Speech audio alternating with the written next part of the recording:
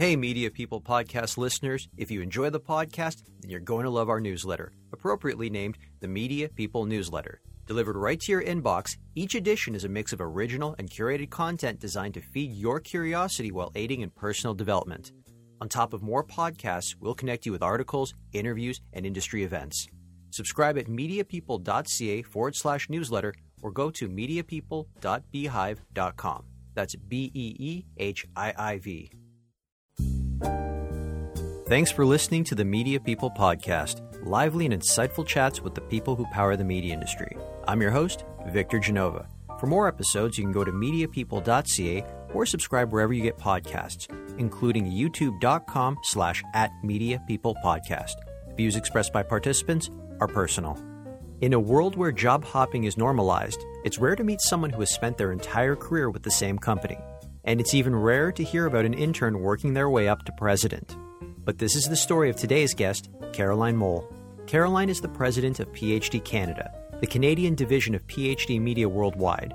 Not only is she the president, but also a lifelong employee, going back to the days when the agency was known as HYPNN. Born in Zimbabwe and raised in South Africa, Caroline moved with her family to the Toronto suburb of Oakville when she was a teenager. After graduating from high school, she enrolled in the advertising program at Sheridan College. She joined HYPNN on a media planning internship and grew with the company as it was acquired by Omnicom Media Group and integrated into the global PhD media family. Caroline Moul stops by to chat about growing up in Africa, the differences between attending school in South Africa and Canada, and how having a firm career plan can help you move from the cubicle to the corner office. PhD is one of the leading media agencies here in Canada, and what we provide is marketing services that focus around media planning and buying, as well as marketing strategy and measurement in terms of actually being able to see how effective the results of marketing activity in Canada is.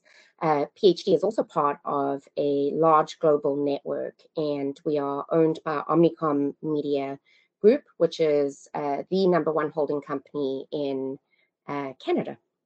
And the role that I play is being as the president of PhD is leading the PhD Toronto office. We have about 175 people, and that role is overseeing development and adoption of our capabilities and solutions across various media functions and marketing functions, as well as leading the agency forward in terms of service excellence for all the clients that we service and look after.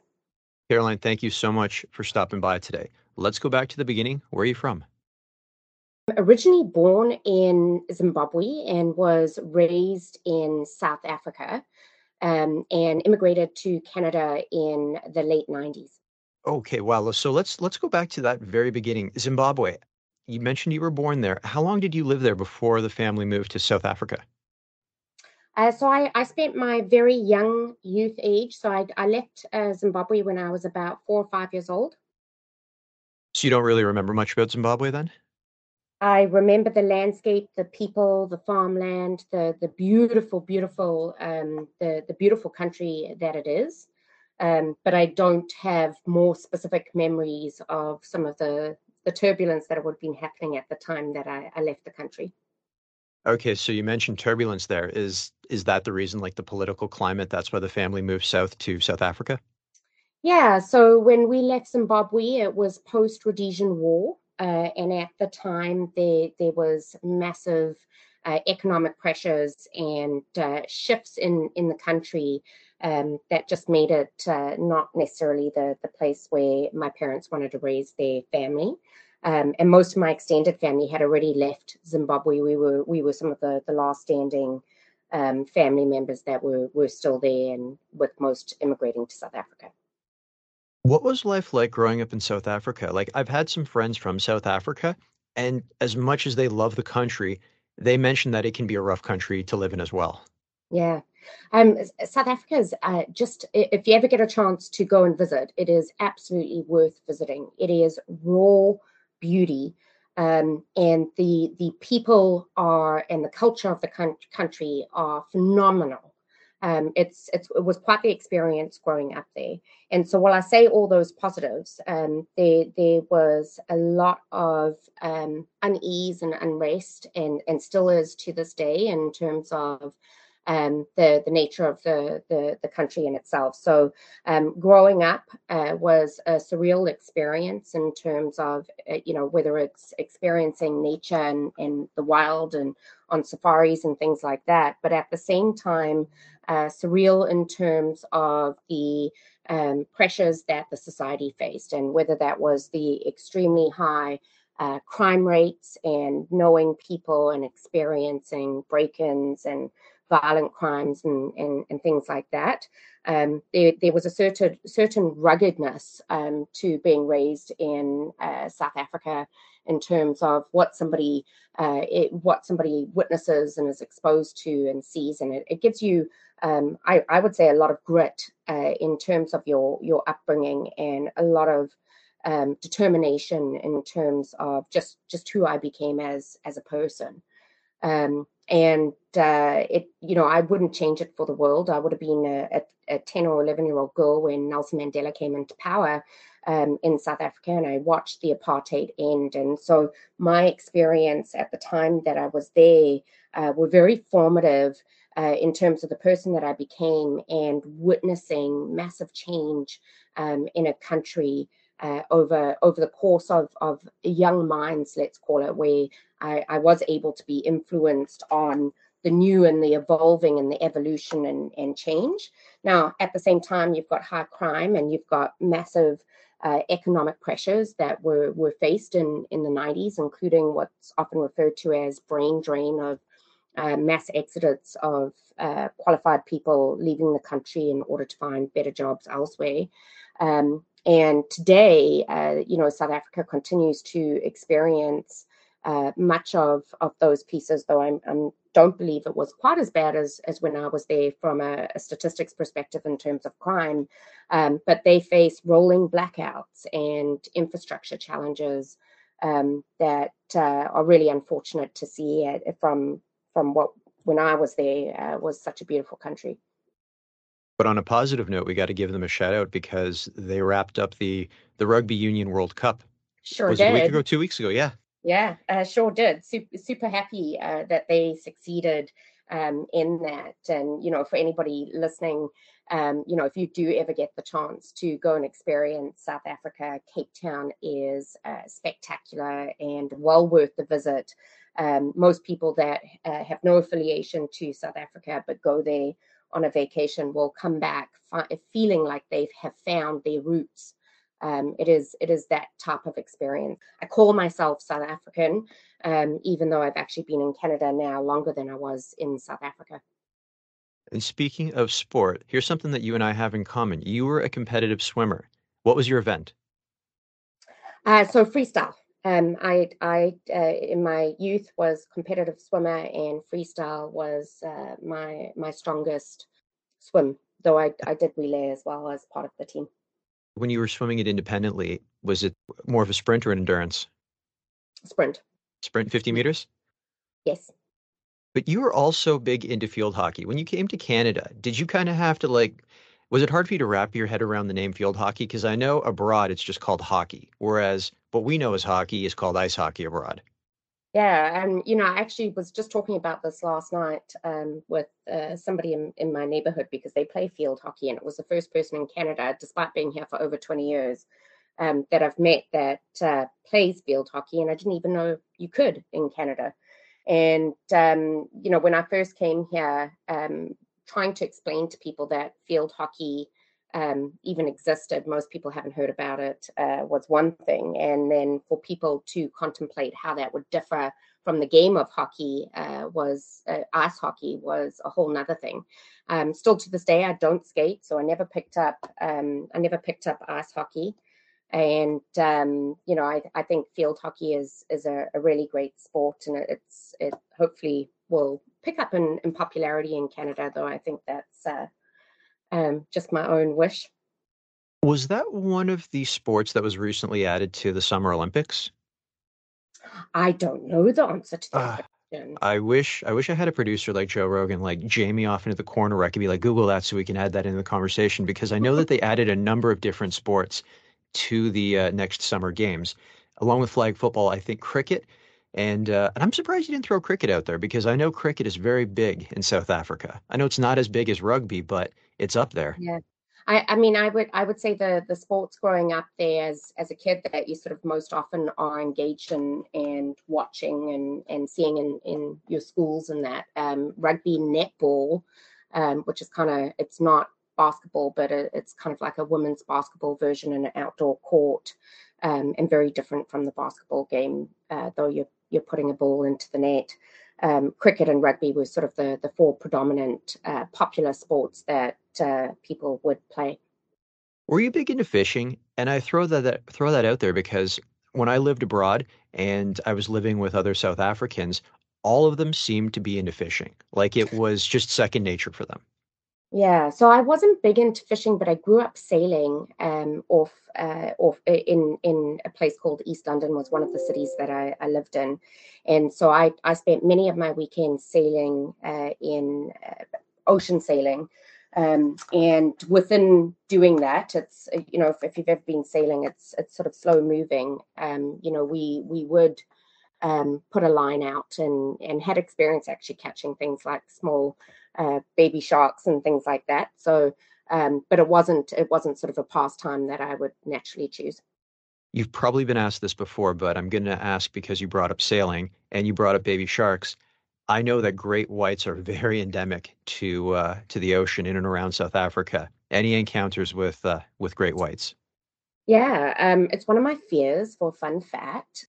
When I was about 12 years old, again, living in East London, after school, we were down the street from a beach. And after school, my friends and I would always go for a swim in the ocean and hang out on the beach in the afternoon. And one particular afternoon, my girlfriend and I were swimming in the ocean, and we were quite far out, but still in a bay area. And we actually witnessed slowly, being 12-year-olds at the time, two surfers being attacked by great whites. Oh And God. so it kind of happened in the sense of we all of a sudden realized that no one else was in the water near us, and we didn't understand why, and only to see everyone running towards the beach, as you kind of see in movie scenes.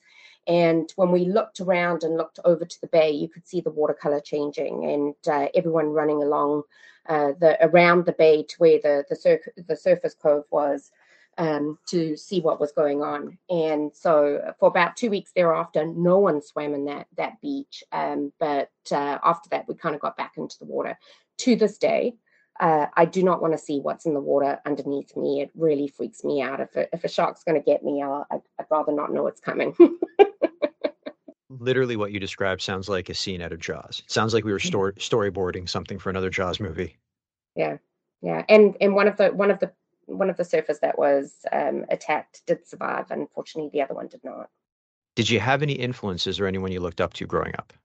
Not in the idol sense of it. There were people in my life that I met or were part of my life that contributed indirectly to influencing, who I am today.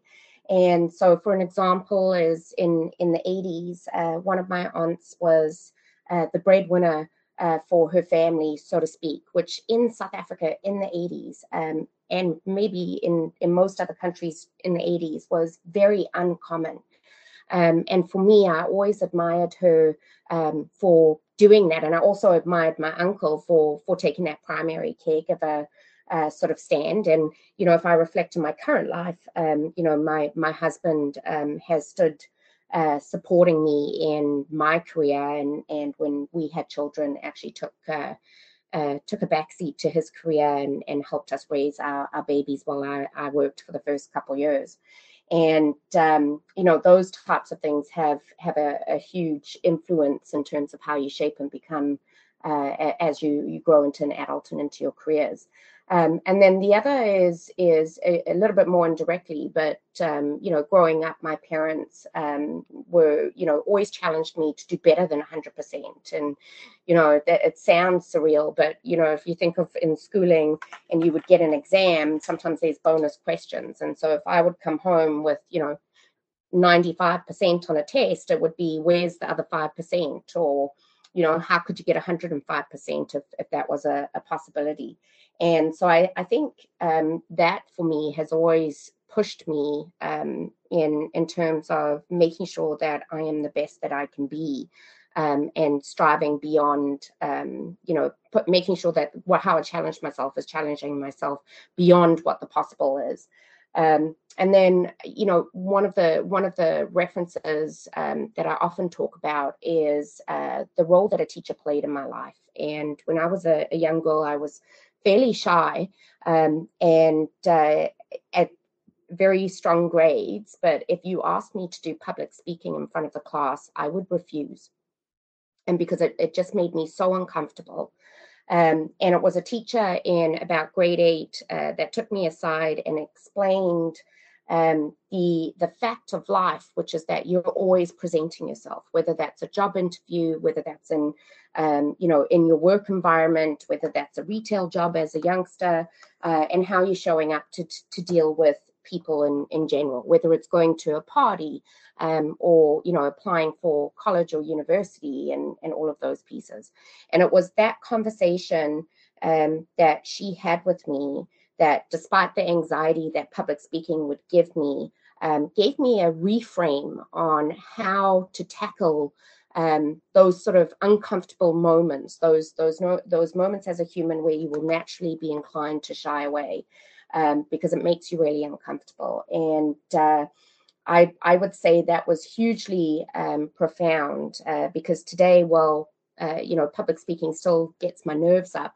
That shift allowed me to embrace being uncomfortable and pushing myself to embrace those moments of opportunities. And today, I would say public speaking is one of the things that I really enjoy doing. And I probably enjoy it because it gives me those emotions, those nerves. And I like the roller coaster of the emotions and preparation during, and then, how you feel coming out of doing those large public speaking types of sessions.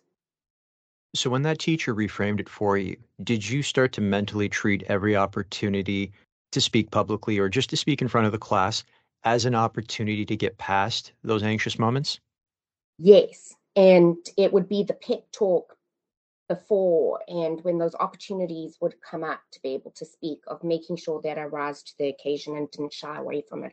I didn't allow myself to shy away from those moments. I worked through how it made me feel, how to make sure that I had the confidence and was prepared to be able to be really good at doing public speaking. Do you remember the moment where you felt, I've got this under control? I'm no longer anxious about this. I'm embracing it and I love it. I would say it was probably in the middle stage of my career at PhD, where I was asked on a very short notice to do a talk, to present something at an industry event, and they were going to be anywhere from 300 to 500 people in the venue. And at that moment, my nerves shot through the roof, and I kind of had that 2-second thought of, actually, I want to do it. So I've got these nerves, but they're excited. It's excitement. It's not dread. And for me, that was sort of that turning point of like, actually, I really enjoy doing this. And me, to this day, still seek those types of opportunities to be able to leap on them and go through the emotions of getting prepared and then, working through those public speaking events. Your first job ever was as a waitress and a clerk at a coffee shop. I'm wondering, how does that tie back into what we've just been speaking about as well? Because you said it's not just public speaking, it's about every opportunity to present yourself. And you're going up to someone at a coffee shop and you've got to know the menu like the back of your hand. You've got to make sure you make the right recommendations and you keep the customer happy. So was that a bit of practice for you as well, too? I would say that those first jobs are really key in forming different soft skills that maybe you don't realize that you need to have. So in those environments, you sometimes get fantastic customers that it's really easy to serve and keep them happy and work through. And sometimes you get really difficult customers, and you've got to keep a smile on your face, and you have to be able to give them what they need, and keep them happy at the same time as diffusing situations. And so they were different interactions that put yourself out there to strangers, every time you showed up for work, that were really, really good. What did you learn about yourself doing this job? I am gonna say that that customer service side is one part and parcel of what you learn, and how to read people, and be able to take advantage of the warm and lovely customers, and diffuse a situation with difficult customers. I think the other part for me was just also the social interaction. I really enjoy being around people and engaging with people, whether they are people I know or people I don't know.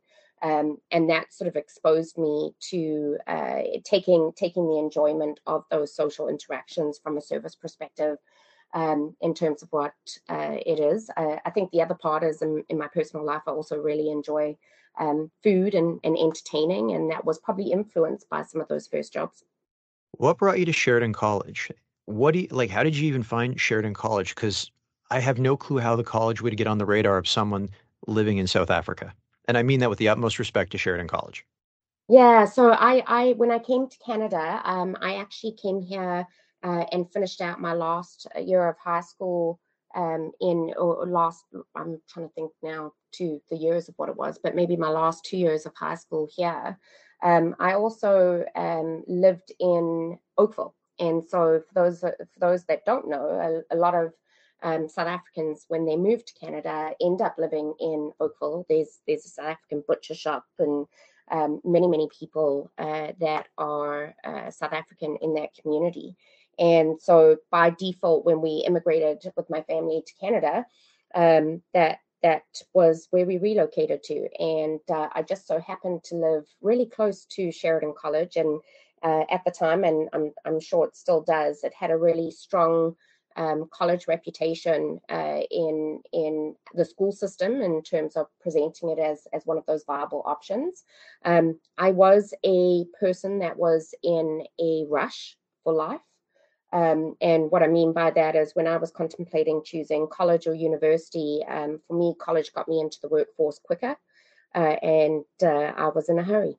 And they have a really good advertising program that, when I did the orientation program, the orientation session for finding out about the programs, they kind of sold me in on it. I also had exposure to marketing in some of the high school courses that I had done, as well as friends and family that worked in marketing. And through that, it kind of led me to choosing marketing. And then when I actually attended Sheridan, I think it was in my first week of classes. One of the classes that we had was media planning and buying. And the minute I took that class, I was like, right, and that's exactly where I want to go, which is not too common for most people. Okay, I want to take one step back. So you mentioned that you finished high school in Canada. How Yes. did high school in Canada compare to just high school in general in South Africa, or just how did Canada stack up your experiences here when you first landed? Like, was there any sort of culture shock compared to South Africa and Zimbabwe? Because you saw a lot in Zimbabwe and South Africa, and then Yeah. Canada is very tame compared to what you experienced in those two countries. Yeah, so I definitely had a culture shock. From a culture shock perspective, the maturity of my peers was probably the most drastic. So I felt like my peer set was much younger than I was in maturity, and I think that comes from what you're exposed to in life. And the other side of it was the education system. So South Africa is a much more rigorous and disciplined education system from when I was there. And I can't speak for what it's like now. And so when I came to Canada, I actually found it relatively easy, and I felt that I was ahead, both in maturity, but also in not being challenged enough from what I was accustomed to from back home. And so, sped through the last few credits that I needed to do to get my graduation. And then, like I said, I was in a rush, chose college over university so I could get into the workforce. But I think that the biggest culture shock was the informality of schooling in Canada in terms of, just students at school and the discipline or lack of discipline as a result of how Canada is, which, as a mum of two kids that are in middle school and high school, can appreciate it now for their generation. But for me coming in, I kind of missed the structure that I was accustomed to from back home. Were you concerned that that would impact your own habits? Because we all become byproducts or products of our environment. And if everyone around you is a little bit more relaxed about things, eventually you're going to become a little bit more relaxed. I wasn't, and I mostly wasn't because I just kept on my values and things that were important to me. So, for instance, when I graduated from Sheridan, I was a Sheridan Scholar, which is graduating as top of the program for my graduating year. And so, likewise, my determination and discipline allowed me to do well academically, but also what allowed me to forge my career in the direction. And, my head was just much more screwed on than my peer set that took them a few, extra years to get there. Can we say that HYPN was your first foray into the media business? I did a couple co-ops at different, through the college programs, different co-ops that you do. And so I did a brief co-op in radio promotions. And before choosing HYPNN for, which is now PhD, for my internship. And I think that was one of the things that was kind of interesting for it is I hand selected them. I think it took me 6 calls to 6 different people to get the internship. And I refused, despite being a top scholar, I refused any interviews in the hopes that I would get my first job with them. And that did happen. It ended up happening on my last day of my internship that they offered me a job. But on the last day, I was quite worried that I had made the wrong determined decisions as to how I was going to get my way into the company that I wanted to work for. What did Yeah. the internship entail? Like when you started doing it, because this is one of the challenges I find speaking with students is that they go through a college or university program, they teach you to be a leader of tomorrow, and your first job is not a leadership job. So I find that they're a little bit jaded or disappointed at the beginning because they're not being able to put a lot of the skills and things that they had learned in college, or at least action on it immediately in their very first entry level job.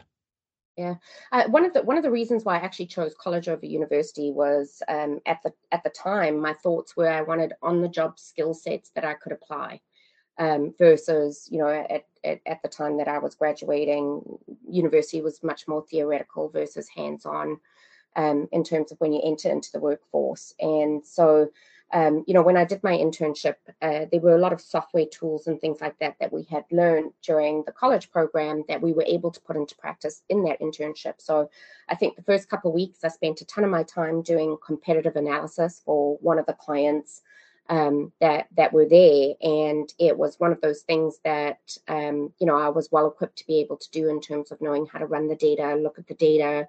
And then the coaching from an internship was, how to structure the presentation to the company's way of doing things and that.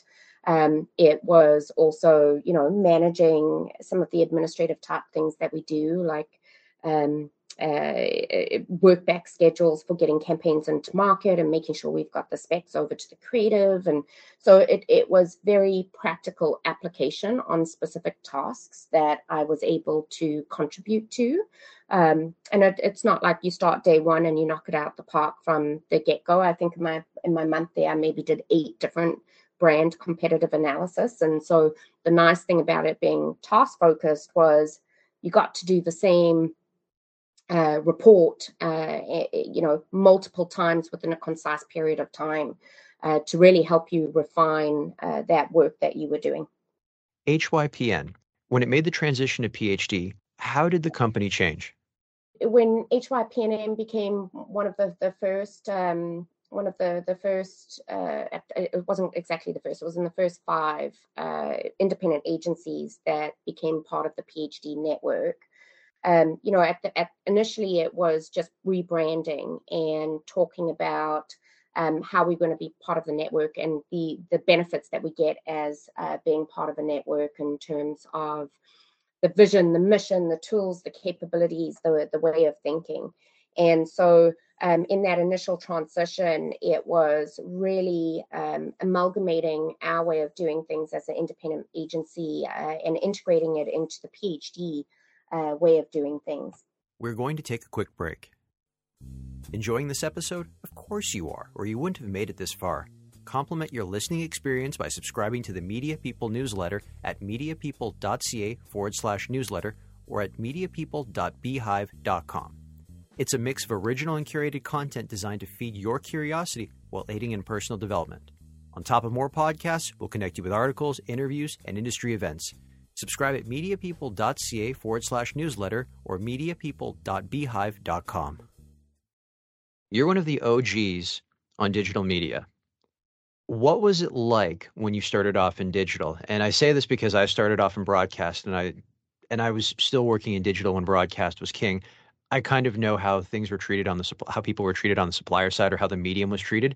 What was it like for you taking a backseat to broadcast, if that was even the case? Yeah.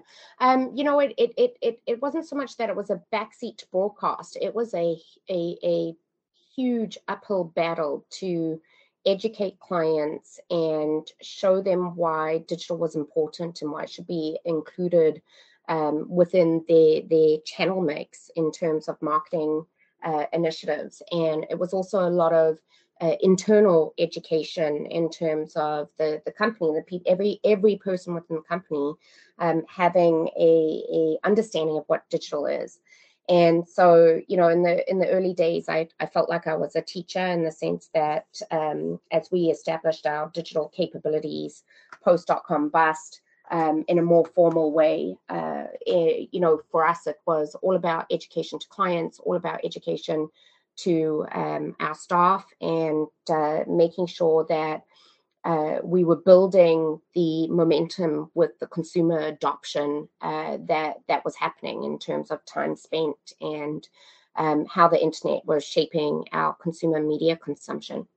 I think those that had been in the industry long before I was, shifting that mindset where TV has worked so well for so many decades, that, for them, TV being king was definitely the predominant. And in the early days, digital started just as, single digit percentage before going to double digit. And, today we sit at more than likely half of the budget being in digital channels.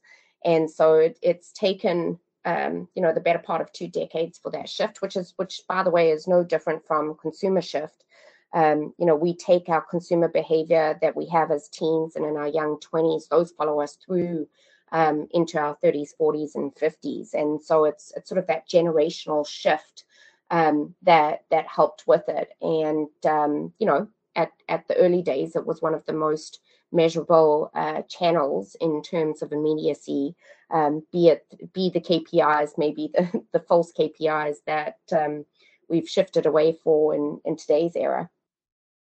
Did you have to put up with the line digital extension? Because I heard that quite a bit because I worked sales side my entire life, and I worked at a couple of integrated companies. And every time I'd go into a meeting where we had broadcast or another platform, it would always be, the digital extension. We're gonna let the idea reside here, and then you can get the table scraps. I mean, definitely. I still remember the days that, many of the traditional companies, be them broadcast or on the print side, would give us digital banners for bonusing. We didn't have to pay for them. And as that world changed, all of a sudden you've got to pay for them. And those CPMs came in at a premium versus the freebies that we were accustomed to.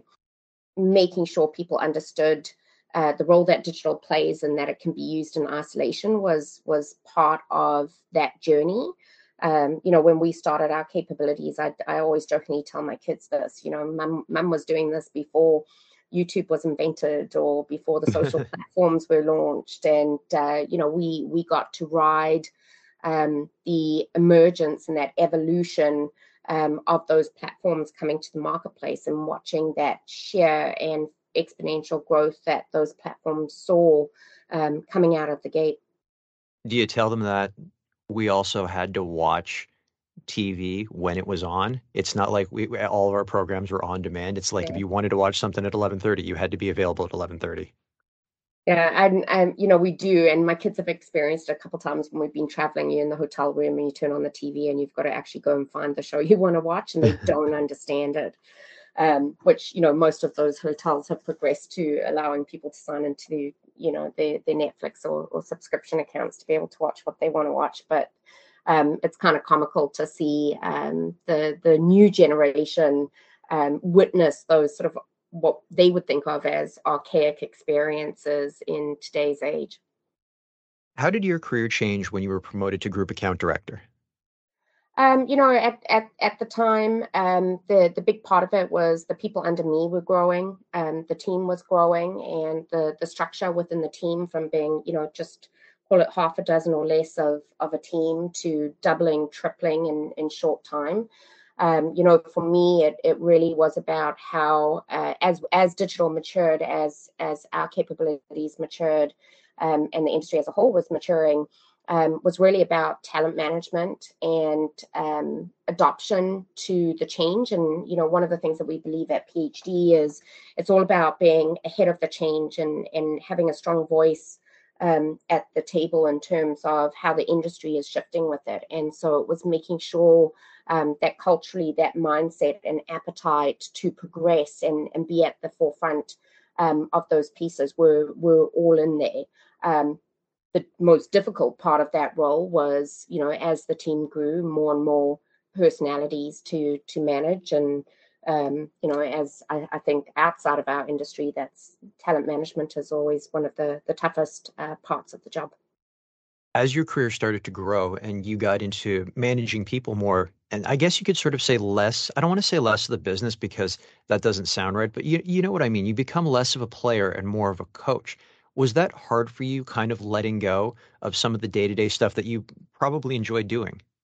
Yeah, it's still hard for me.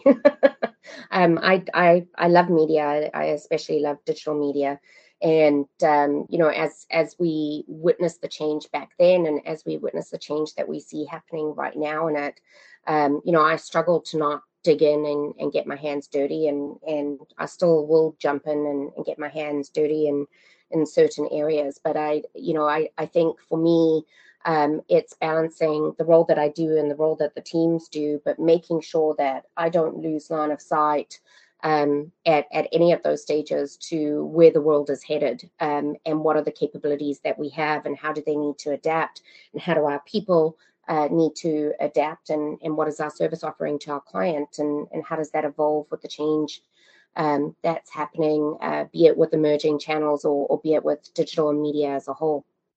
That is a perfect segue into my next question. And how did everything change for you when you became the VP of Digital and Emerging Media? That was definitely one of my favorite roles. From my lens, it was a focus. The team had expanded enough that I didn't have to worry about sort of the everyday digital pieces, and it was really focused on what was coming, and making sure that it was focused on what was coming, the education around it for clients and internal teams, as well as the adoption and delivery of our evolving service capabilities. And so it was all the fun stuff, all the unknown, and how we navigate it, both for our clients and internally in terms of bringing our teams along for that ride as those new channels entered a state of maturity and become prime time for our client base. How do you get clients to buy into new channels? Because we know that clients are fairly risk adverse. And when something is new, it could go one way or it could go the other.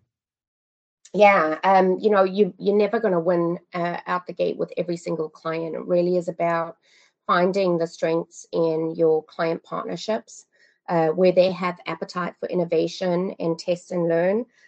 Back then, there was a lot more risk adverse natural sort of mindsets.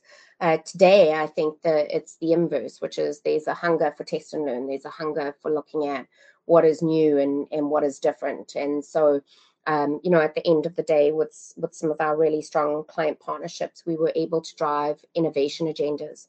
And the innovation agendas were set as such that there was the ability for us to fund being in some of these emerging channels and to take the risk to see what it would do for their business, and not necessarily fear the failure, or mitigate the risk with failure in terms of how you balance tried and true with that sort of test and learn or innovation framework. In that role, did you see anything that you thought was, oh, this is going to be the next big thing, and it turned out not to be? Maybe it fell flat on its face, or maybe the reverse of it, where you saw it and you go, this is never going to take off, and then all of a sudden it became the status quo.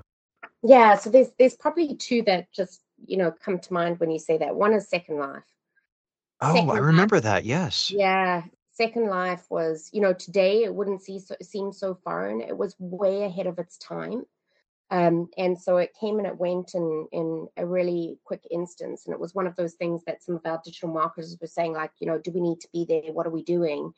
My advice at the time was, depending on who the advertiser was, be cautious of, we don't know what the adoption is going to be. And there was no early signals to suggest that it was going to be anything. Now, at the time, it was the very first concept like that, that had sort of made its way to Canada and our marketing industry.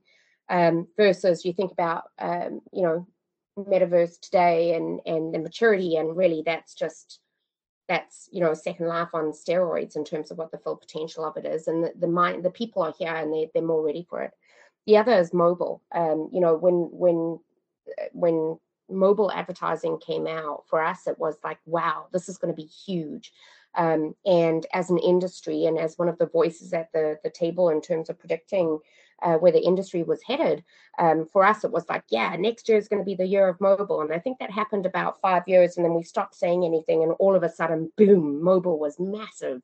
And it had happened organically versus us predicting it. And it really happened by us by the industry, both in the vendor community as well as on the agency side and the marketer side, of stopping to try and isolate each and every device, and rather thinking about the content that's on those devices and navigating those, more from a cross-screen perspective.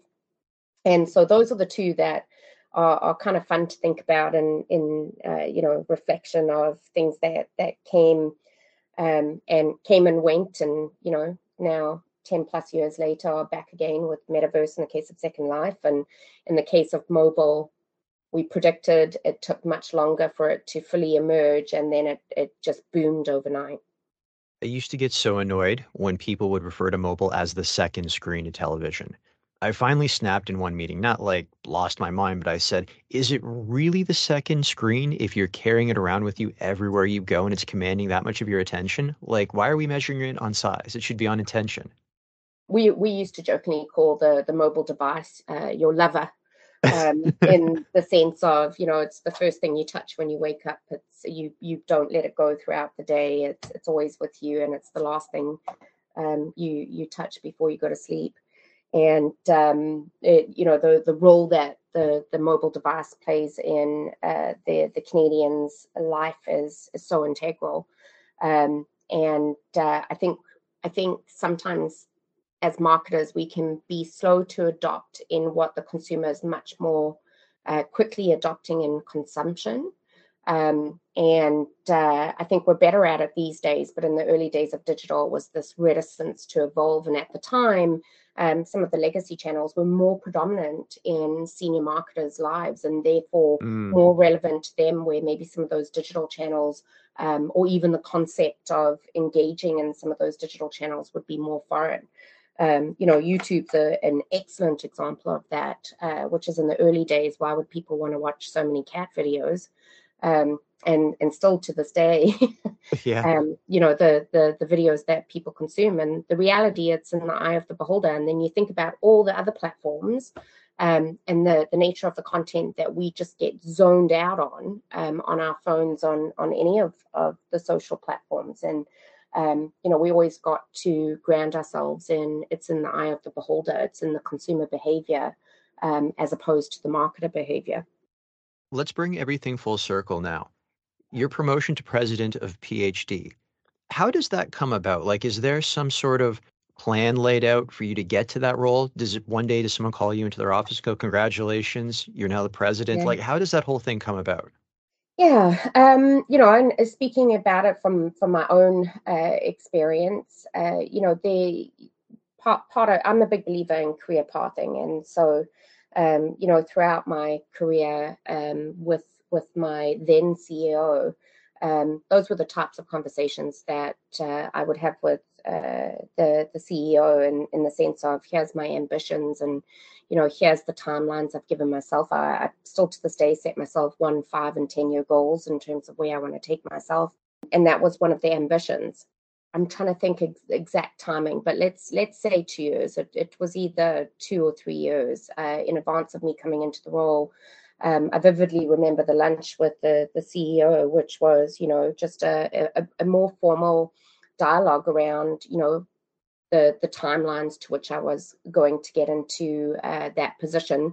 Them prompting me of, feeling me out. Was it still something that I had ambitions for? And, making sure that I was still on the path for that track. Fast forward to the time that I took the role, and keep in mind, the role that I had prior to then was heavily involved in the operations for half of the agency, in the sense of what digital represented. And so when I received my actual position, it started with a formal ask of, did I want the role? And that kind of took me by surprise, because in my head, I was like, yeah, we spoke about this. This is where I've been heading for the last several years. Like, yes. In reflection, I actually think it's a really important question, and I think it's a question that everybody should ask themselves as they aspire for the next role, which is, do you really want the role? The more senior you get in a position within the company, the more the stress and the pressure and the demands. And in reflection, I have a greater appreciation for it, but in the moment, it seemed like a silly question to ask me. And once I had accepted that, there were several conversations with different people within the organization, and then I was officially told that I would be taking the position. And so, it was super exciting for me. It was a big ambition from the start of my career. I always kind of knew that that's where I wanted to go within the first couple of years of being in the industry. And so my advice for anybody listening, if you're thinking about it as where do you want to go next, I think it starts with knowing where you want to head, and then having those conversations with your leaders of your company in a professional way, in terms of making your ambitions known, is really key. And also making sure that you truly think about it. And reflect on what it takes to do those positions. And when I say that, I mean what it takes in terms of your resilience and your mindset, your commitment, and all of those pieces. Because the job always gets harder. The higher in the rung that you climb, it doesn't get easier. Why did you decide, though, to stay at PhD throughout your career and grow it here? And I prefaced that, or I should have prefaced it by saying that something that's very, very endemic of our industry is that people move around quite a bit. And there's one professional in the industry who's very vocal. He's actually published it in some of the trades, saying that if you want to grow your career, you should be moving to a different company in a different position every Yeah. 2 years. And I'm looking at everything that you've accomplished here. And you're basically the antithesis to what he's saying. Like, you Yeah. have ticked off all your goals, you've made it to the top, and it's been with one company. It is not typical in our industry to have this happen. And I think for me, there's a couple things that make it slightly different. One is, I chose this company as the company that I believed in, and have been part of the journey from it being an independent agency to it becoming part of a global network, and part of Omnicom. And from a very, very young age, to put it in context, when I first started building out the digital capabilities at PhD, I would have been 23 years old. And to be able to have such a vital role within a company in terms of building from the bottom, and bringing in and evolving and adapting the capabilities within the company, be those, locally here in Canada or from the network. It's hugely exciting. It's hard, but it is very rewarding. And so for me, it has been, as much as it's part of a big global network, I feel like PhD is my company. There's a owner mindset with it, in the sense that, and we say this to our people in mentorship sessions, which is, you have a voice at the table and you can help shape and form a company in every part of the role that you are within an organization. And with PhD specifically, the culture of the organization, the leadership, here within Canada and globally, has allowed for that. And I don't think you see that at all other companies. And I don't think you necessarily see that at all other organizations, where it truly feels that it is culturally just embedded in the way that we behave as an organization. And so for me, I spoke about career pathing. There have been times throughout my 20 plus years with the company that I have reevaluated. Is this the right company for me? Is this the right career path for me? Do I want to be on the client side? Do I want to be, on the sales or the tech side? And whenever I think about what's important to me in terms of challenges, growth opportunity, and the overall culture of an organization. I think leadership and culture of an organization are super key to anybody. You need to believe in the culture of it and be part of the culture of the company, and you need to believe in the leadership of the organization are super key. The other part to it is making sure that as you progress in your career, that company has the opportunity for you to evolve and progress, and that they're open to helping you get there. And for me, PhD did all of those things. And when I coach individuals today within that outside of the company, it's those pillars that I always talk about. And the fourth pillar that I haven't mentioned yet is the money side. So often people will say, if you move every 2 years, you'll jump in it's a dollar figure thing. You will increase your income more quickly. In the short term, yes. In the long term, no. And so, when you jump in that moment, yes, you might increase it right then and there. But if you actually wait out in your organization, assuming you're a high performer, assuming they have the growth opportunity in that, you will achieve that. It just may take a few more months. And you will be able to grow. And so I've actually witnessed it with my peer set. So if I rewind to when I was a director, I continued to grow by staying at the same organization. And if I reflect on some of my peer sets from the time, the same cannot be said of all. And the big difference there is those of us, particularly after being in a more senior position, those of us that had a longer term within one organization actually have probably gotten further than those of us that bounced around. And so I think that's a really important part. And for me, what I find most rewarding in my career is being part of a company that I have a hand in building and growing. And when you move around, you don't build the same respect, reputation, and belief from leadership people that maybe you don't have interaction with all the time. And the endurance of me being within PhD has allowed me from over the course of that time to build that credibility and belief and capability. Caroline, this has been a fantastic chat. Thank you so much for being generous with your time. I know you've got a packed day today because award season kicks off and there's an award show tonight, but let's jump right into rapid fire questions. The campaign you were most proud of? For me, it has to be Dove Toxic Beauty, supporting the Dove Self-Esteem Fund. Your favorite movie? Tough because it differs from time to time, but I am going to say the Jurassic Park franchise. If Hollywood were to make a movie based on your life story, who would you want to play you? I would like Zoe Deschanel to play me. She is very energetic and quirky, and I think she would make a great character to play me. Do you think she could nail the South African accent? Because I hear that's one of the hardest ones for actors to nail. I hope so. I always find sometimes people get me confused with Australian, which is maybe a little bit easier for actors to portray. That was one of the reasons that people thought Leonardo DiCaprio should have gotten an Oscar for Blood Diamonds, because they said that he really worked with his dialect and accent coach and really nailed the accent. He did. He did. My follow-up question to that, if Hollywood were to make that movie based on your life story, what would you call it? See Her Grow, with the subtitle of Young Girl from Africa Rising in a World of Change. Your favorite book? Really loved The Outlander by Diana Gabaldon. I read all the full series and even the additional subtext books well before the show was ever a thing. What book are you currently reading?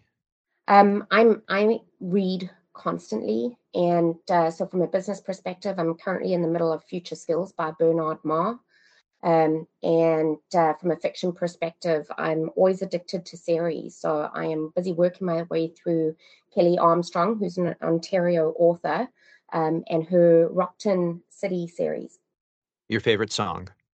Okay, I'll keep it on the African theme. It's kind of like movies. There's never just one song that I could call my favorite. But for today, I will say Diamonds on My Shoes by Paul Simon. The best advice you've ever received? I told you the story already. For me, it was about my teacher around grade 8 and talking to me about always presenting myself in life in general and needing to get over my shyness. My signature closing question, if you weren't in media, what would you be doing and why? It's a tough question. I very passionately love what I do. And I would say that I would want to teach. I think it's part of my retirement plan. I would like to be a professor of business. Caroline, this has been fantastic. Thank you so much for your time. Thank you. That's it for today's show. For more episodes, you can go to mediapeople.ca, your favorite podcast platform, or youtube.com/@mediapeoplepodcast. And don't forget to follow me on Instagram @VicGenova.